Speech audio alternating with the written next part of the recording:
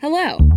From Wonder Media Network, I'm Jenny Kaplan, and this is Encyclopedia Womanica. In case you're just tuning in, here's the deal. Every weekday for a year, we're taking 5 minutes to tell the story of a woman from throughout history and around the world who you may or may not know about but definitely should. Each month is themed, and this month we're talking about Villainesses. Women historically have either been put on pedestals and equated with purity and goodness, or have been berated as evil and morally irredeemable. But women, like all people, are complex and diverse. This month, we'll be talking about some women who really were villains, and others who were painted as such, but maybe deserve a historical redemption. Today's villainess is an interesting example of a woman who is deemed horrifically evil, perhaps incorrectly. We're talking about a 16th century Hungarian countess who purportedly murdered hundreds of local young women and bathed in their blood. Some even say she was the inspiration for Dracula. Let's talk about Elizabeth Bathory. Elizabeth was born in 1560 into an extremely prominent Protestant family of Hungarian nobility. Her family controlled the territory of Transylvania, and her uncle Stefan was king of Poland. We know very little about Elizabeth's early life, other than the fact that she was raised at her family's castle.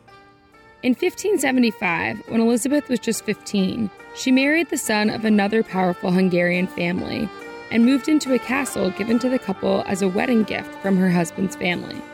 Elizabeth had 4 children, and as far as we can tell, her life appeared to be relatively normal until her husband's death in 1604. That's when rumors started circulating that Elizabeth was committing acts of murder and extreme cruelty in the castle. People apparently found it hard to believe. For 5 years, accounts that peasant women had been murdered were ignored.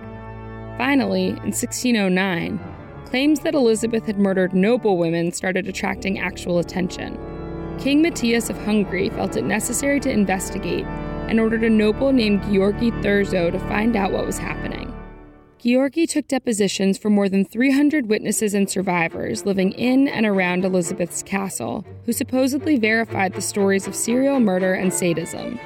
He also found physical evidence, not the least of which was the presence of dead, dying, and mutilated girls imprisoned in the castle.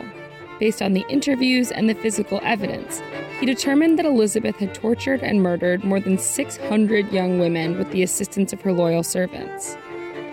Elizabeth and her servants were arrested on December 30th, 1609. 2 years later, the servants were put on trial and 3 were executed. Elizabeth herself was never tried, likely because this would have been a public embarrassment. Instead, she was put under house arrest in her own castle, where she remained until her death. The story of the countess who murdered hundreds of young women in her castle quickly made its way into the national folklore, and over the centuries, the story evolved. For example, many versions of the Elizabeth Bathory story claim that she murdered young girls so that she could bathe in the blood of virgins as some sort of beauty treatment. Others claim that she had vampire-like tendencies and needed to drink their blood.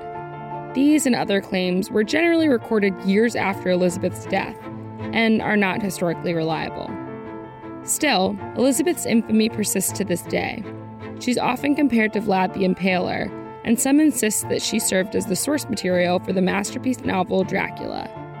While documents exist from the 1611 trial supporting accusations against Elizabeth, many modern scholars question the veracity of such evidence.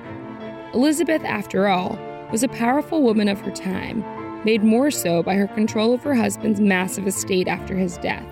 It's interesting to note that King Matthias owed Elizabeth a rather large debt. That debt was forgiven in exchange for letting Elizabeth's family manage her captivity. As such, historians have suggested that the acts attributed to her may have been politically motivated slander, designed to allow her relatives to appropriate her vast landholdings. Regardless, Elizabeth Bathory is certainly a name to be remembered in the books of history. Stay tuned tomorrow for the story of another fascinating villainess. We'll be heading around the world and into the cocaine wars of the 1980s. Special thanks to my favorite sister and co-creator, Liz Kaplan. Talk to you tomorrow.